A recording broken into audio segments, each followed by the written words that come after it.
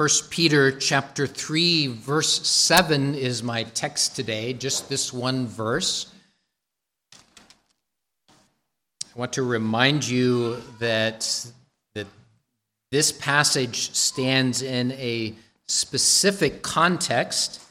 It's a context that you can see begun, really at the beginning of the whole letter, but more immediately the subject of submission is one that begins back in chapter 2, verse 11. There, Peter says, "Beloved, I beg you as sojourners and pilgrims, abstain from fleshly lusts which war against the soul, having your conduct honorable among the Gentiles, that when they speak against you as evildoers, they may, by your good works, which they observe, glorify God in the day of visitation. Therefore, submit yourselves to every ordinance of man for the Lord's sake, whether to ... And then Peter indicates that part of the observable obedience is submission to government, even though that government may be unchristian, to masters, even though they may be harsh, to husbands, even though they may be unbelievers. That was the text that we had last week. Now Peter speaks to the husbands, and though this is just one verse, it's a verse that packs a punch. So listen to 1 Peter 3, verse 7. Husbands, likewise, dwell with them with understanding, giving honor to the wife, as to the weaker vessel, and as being heirs together of the grace of life, that your prayers may not be hindered. Husbands, dwell with your wives. You know, you can be present with someone but not present. When we first moved to Stillwater, my office as a pastor was in our home. It was just one of the bedrooms in our house, and I thought,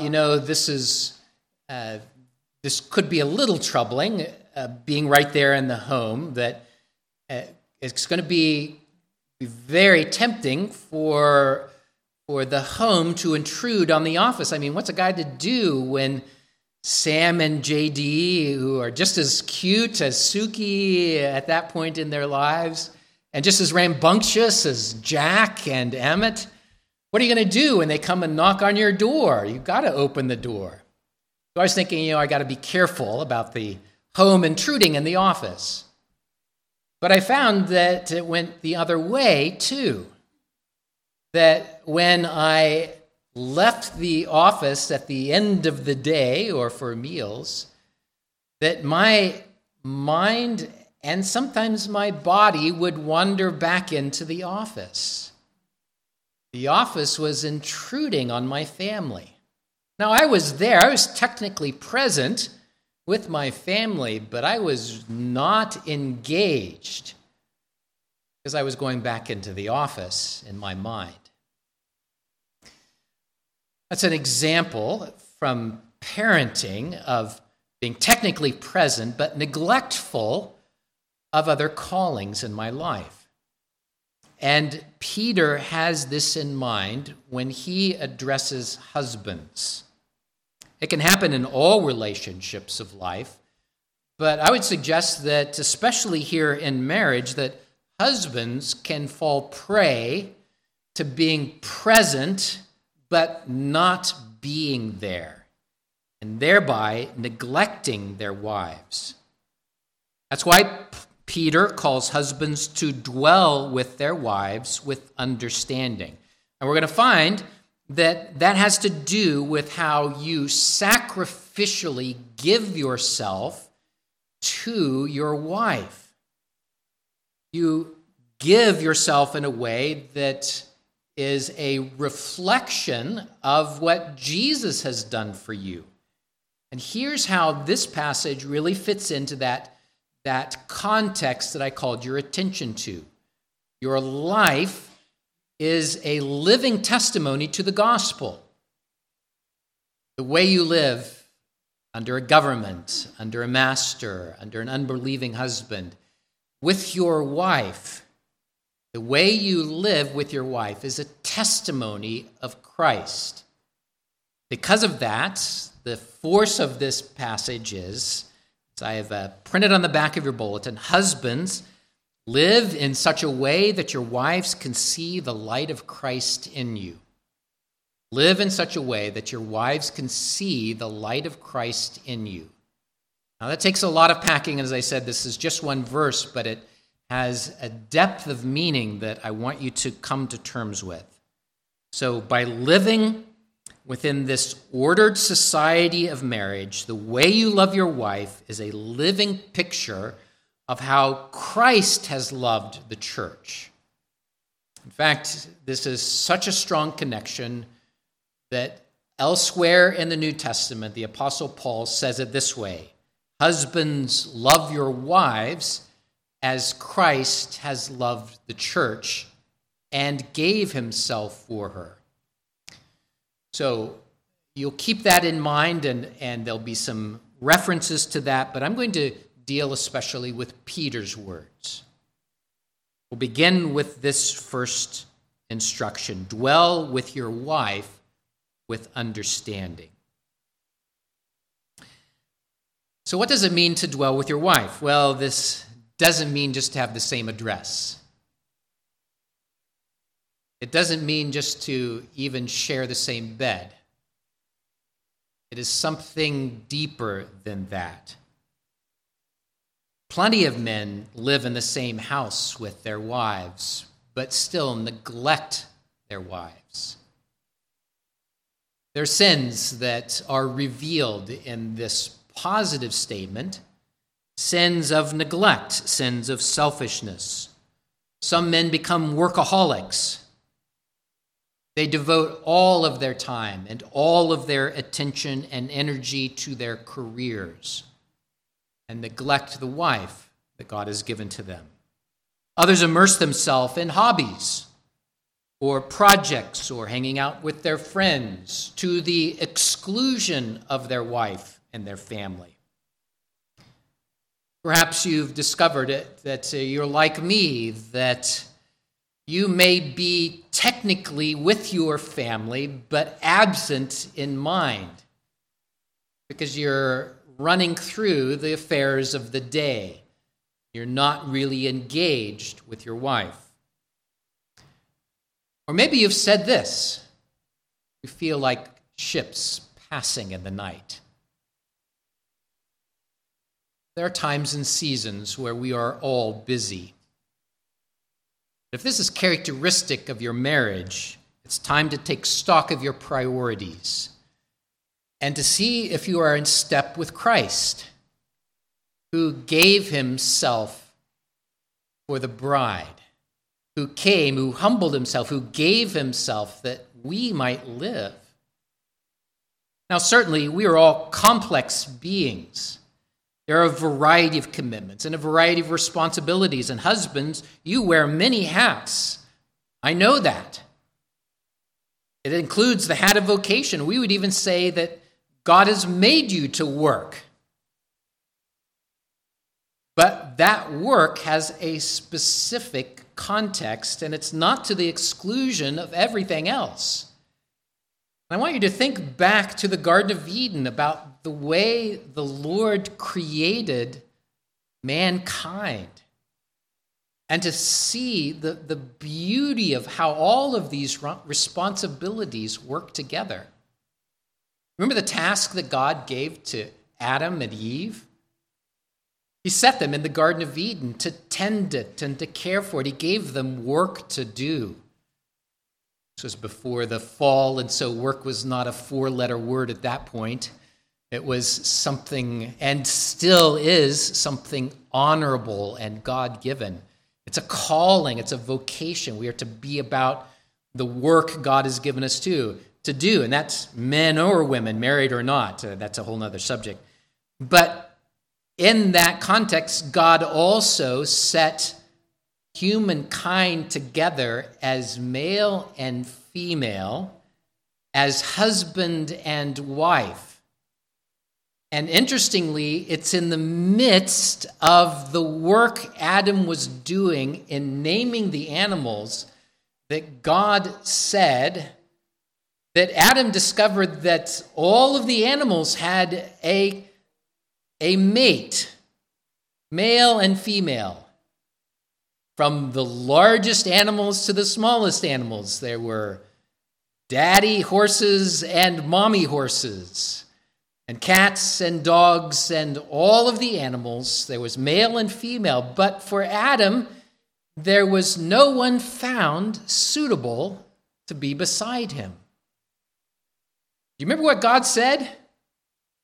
It's not good for man to be alone. It is not good for man to be alone. Before sin had entered the world, and after God had made all of these other things and had declared, and he looked and he saw that it was good. On day 1, 2, 3, 4, 5, 6, and it comes now finally to Adam, who was created first, and it was not good for him to be alone. And so God made Eve and gave her to Adam, so that these two would be one. Genesis calls the wife a helper that was suitable to him. Just like Adam found the other animals, Adam now had a human being created in God's image, just as much as he was, one to be a companion and a helper suitable to him. It is not good for man to be alone. In doing this, God made the marriage relationship, institution of family, a foundational aspect of our society. It's a relationship that has a very special place broadly in all human beings. And for you who are married, you can see where the good is, and you can see where sin affects it. While you wear many hats and you have many responsibilities, you are married, and you should not live as if you aren't. You are married, so live like it. So, in this first part, where Peter says, dwell together, remember that you may be technically living with her, but you can be far away from her. Work or other interests may become an idol to you, so that your selfish interests push aside all other God-given good responsibilities. Peter further modifies his direction by saying, dwell with your wife with understanding. To dwell together with understanding has in mind developing a lasting, intimate relationship. And when I use the word intimate, you've probably heard this from me before. If not, or if you have, I'm going to repeat myself. If not, then I want you to know that when I say intimate, that our minds often very naturally turn towards the sexual intimacy that God has given to husbands and wives. And there is that. But I want you to see that intimate gift that God has given as a subset to something larger. So I've referred it to sexual intimacy as intimacy with a little I, and being a subset of your entire relationship as being intimate with a capital I. It has in mind this deep knowing of another person and being known by them.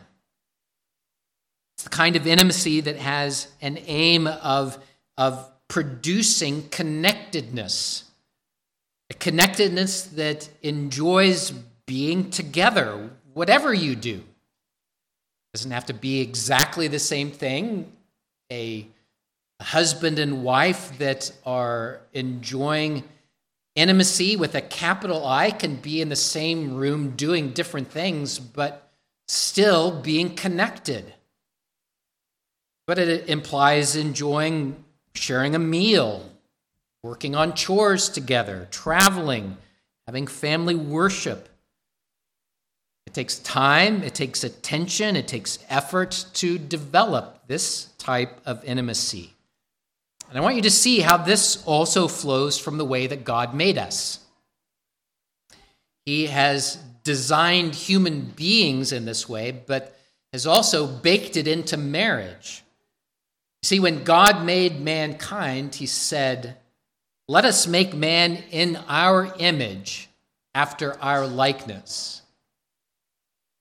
Now, who was God talking to at this point? We believe that there is only one true God, right? But this one true God has existed eternally in three persons. You remember what they are? Maybe the children know who these are. The Father, the Son, and the Holy Spirit. These three persons are mysteriously one God, same in substance, equal in power and glory. So there is just one God, but existing eternally in three persons means that God has existed eternally in relationship between these three persons. God understands what it means to be in relationship, and he made us to reflect that. He made us to be in relationship as well, a relationship with him to begin with. And it's a relationship that is expressed in the Garden of Eden in an intimate way. Adam and Eve walked and talked with God in the Garden of Eden.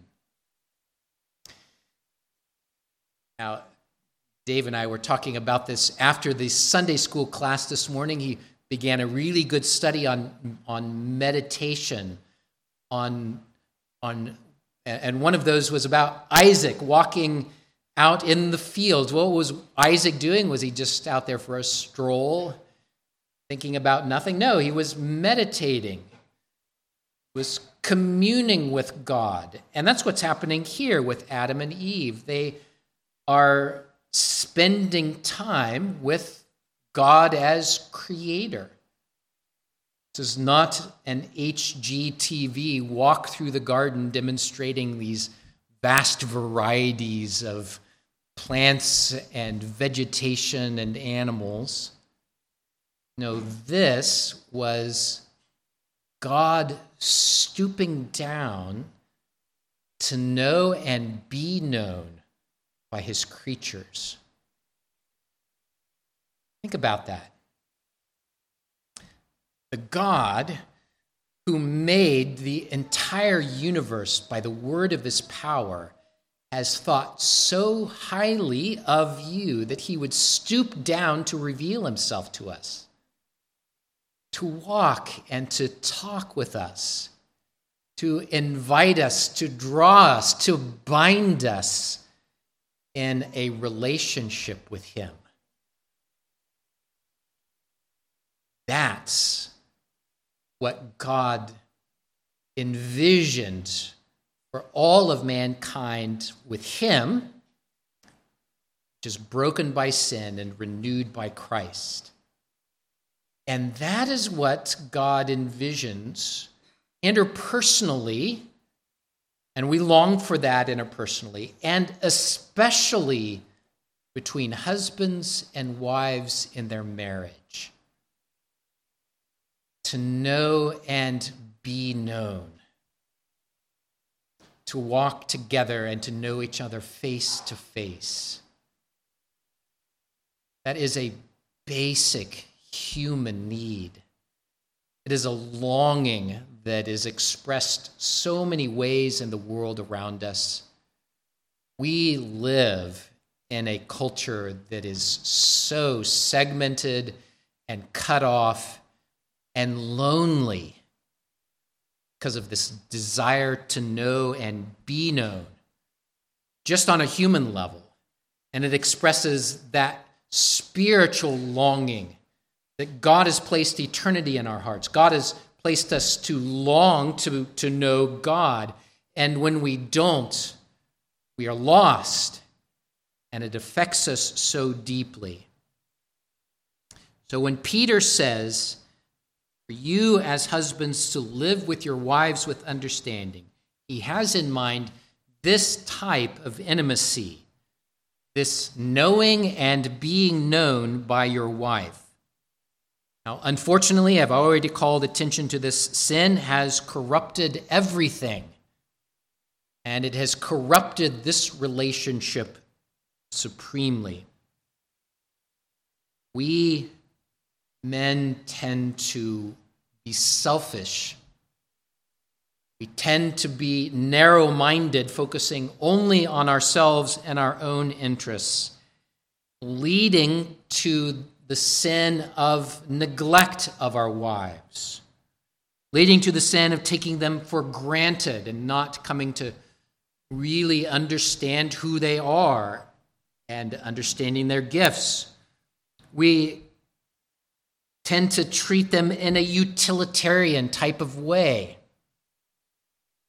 as if my wife is useful to me, merely useful to me. To make sure that I have a lunch when I go to work today. She takes care of the home. She cares for the children. She serves me meals and makes my bed. She helps me keep my calendar.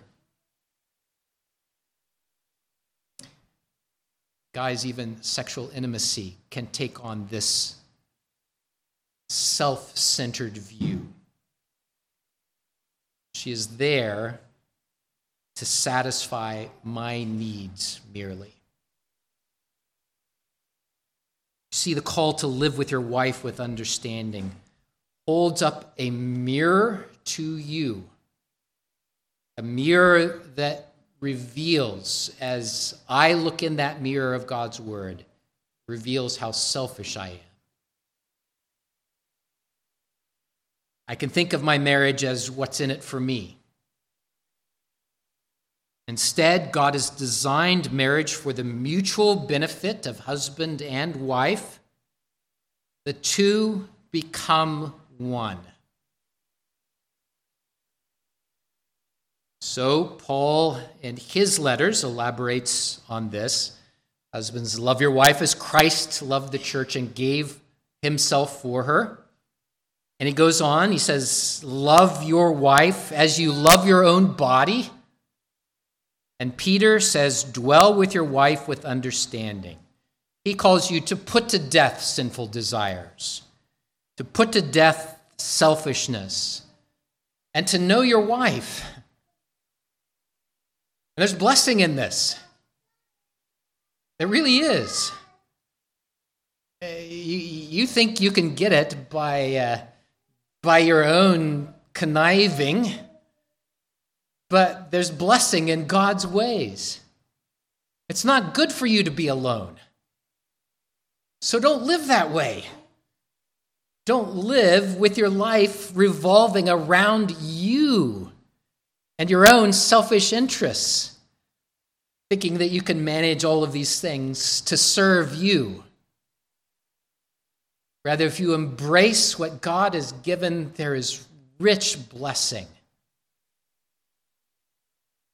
So it is.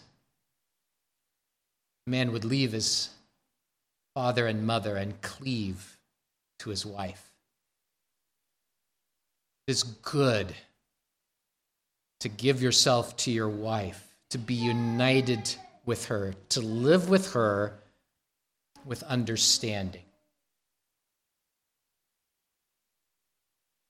Second half of the verse says to honor your wife as an heir, and this takes unpacking as well.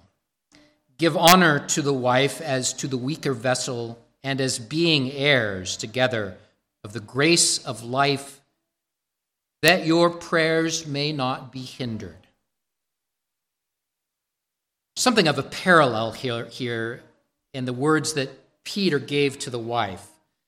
I like the way one of the commentators puts it. He says, as wives are to be respectfully submissive to their husbands, regardless how deserving their husbands may be, so husbands are to grant honor to their wives, not because of their deserving achievements, but because it is their due in Christ. Give honor to your wife as an heir. Give honor because your wife is also a joint heir of Jesus Christ. You are to honor her because just like you are made in the image of God. Genesis 1, God made them male and female after his image. And he has redeemed you in Christ and your wife. There is not one way for men to become Christians and another way for women to become Christians. It is through faith in Jesus Christ. And you are both heirs of Christ, joint heirs with him.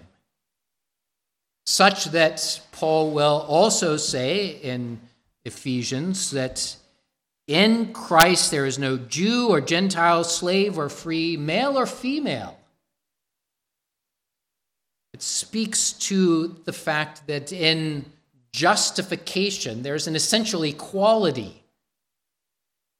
Men, this deserves deep thinking to see if you have come to think of women in general as second class, or your wife specifically as second class, as there just to serve you.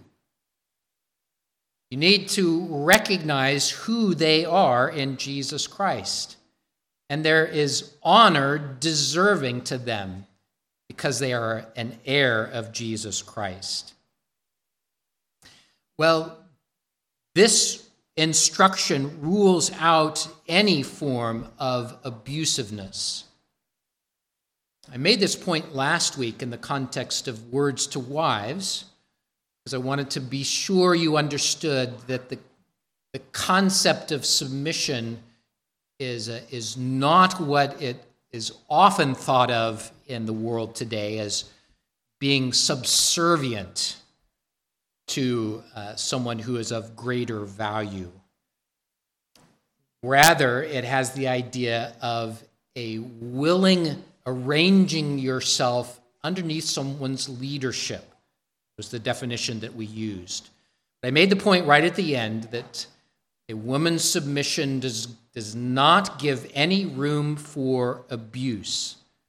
The Bible condemns abuse as sin in all of its forms, whether it be physical or emotional or spiritual. The Bible condemns it. It rules out seeking to control them just because you are the head of the household. It rules out punishing her just because you didn't get your way. Loving leadership is serving leadership, not domineering. A loving leader honors those who are following after him.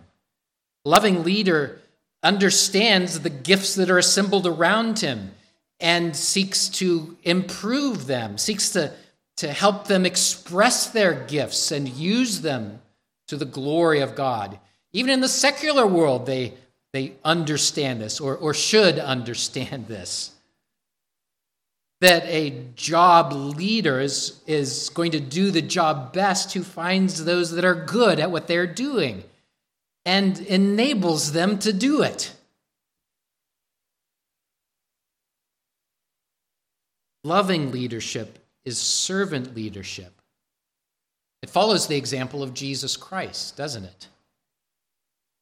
Jesus Christ has been made head over all things for the church. But is his leadership domineering? Is his leadership harsh or abusive or selfish? God forbid. And as Christ has loved and honored and saved you, that same attitude should flavor the honor that you give your wife. This helps you to understand Peter's words about giving honor to wives as the weaker vessel. There are differences between men and women. May be put in jail for that statement someday, but there are differences between men and women. The obvious one is physical, right? Men are typically bigger and stronger, and women are typically have smaller frames and are weaker physically. And there's been lots of ideas as what this may refer to. Stick with the simple understanding here. It's this difference between someone who is physically stronger than another, and how the idea of being joint heirs rules out abusing your advantages. The advantage of being stronger. Because of that, there are some men who use the advantage of their position or their strength to twist their wife's arm, so to speak. Or, actually, I take that back.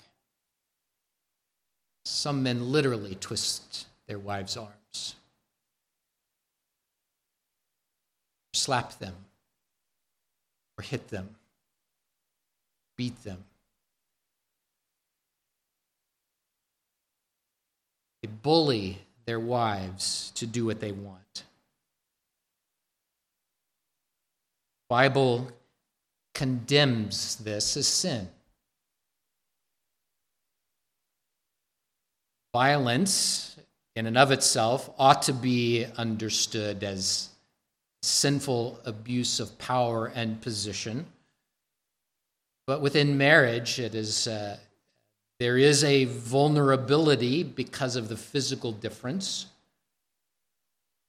Peter may have also seen in a pagan culture another type of vulnerability where there was an inequity in social standing. Tried to not brush that away. I've tried to strongly say that the Bible has no place for that either. Christianity elevates the life of a woman in all of the world and in marriage. There is that essential equality in salvation. But in this case, as weaker vessels, Paul forbids the negative of taking advantage of one who is weaker. This also helps Peter's final words on this matter. Honor your wives that your prayers may not be hindered. What does this have to do with a relationship? Well, I want you to remember how Jesus taught in the Sermon on the Mount, as he taught on prayer. I want you to hear what he said. One of the petitions is he taught us to pray, forgive us our debts as we forgive our debtors. And in explaining this petition, Jesus says, for if you forgive men their trespasses, your heavenly Father will also forgive you. But if you do not forgive men their trespasses, neither will your Father forgive your trespasses. In other words, it's ludicrous to ask God to forgive you when you refuse to forgive your brother or sister in Christ. It's ludicrous. And in much the same way, there is a similar analogy that is happening here. The correlation is this: if you think God will hear your prayers when you refuse to listen to your wife, you need to think again. It's ludicrous. We sang this in Psalm 66, didn't we? If I regard iniquity in my heart, the Lord will not hear my prayers. Applied very directly here by Peter to the relationship of husbands and wives. But, says Psalm 66, certainly God has heard me. He has attended to the voice of my prayer. Blessed be God who has not turned away my prayer, nor his mercy from me. Well, God is gracious for which one of us, male or female, can perfectly relate to others. Which one of us as husbands can carry this out without failure? None of us can. But God has been merciful. And it's right for us to say first to the Lord, God, forgive me for my sins against you and for the sins against my wife. And here is where Peter is making this special point. This is the gospel in action. In fact, it's the rubber meets the road in the midst of your marriage. The gospel is on display in the way you treat your wife, in forgiving and seeking forgiveness one to another, in knowing and being known towards each other, just as God has known you, just as God has forgiven you in Christ. You are a living example of the grace of Jesus Christ.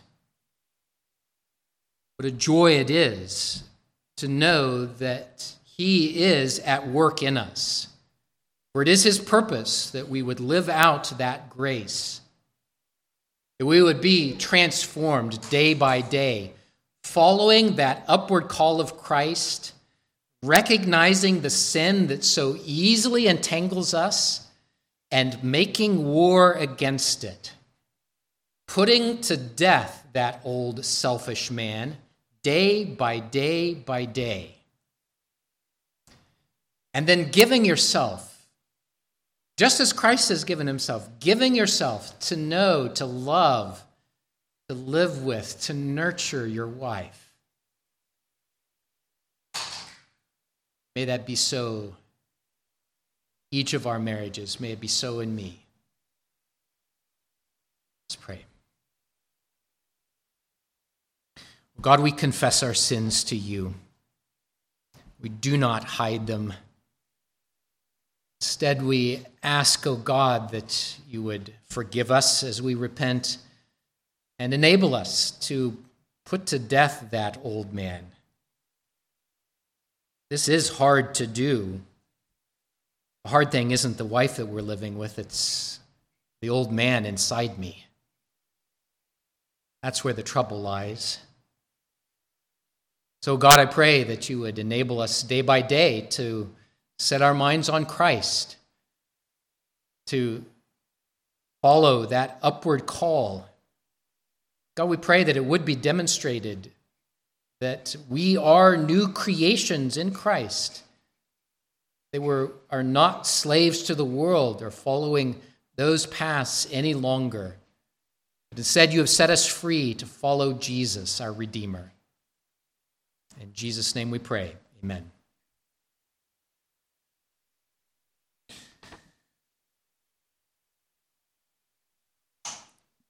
Answer when I call, O God who justifies. You've looked in the mirror today and seen sins of selfishness. Let's confess them before the Lord. Answer, O God who justifies. Know me, as stanza 2 says. And may we know him, know the Lord, his saints as set apart in grace. Know him and follow him. Let's stand and sing Psalm 4b.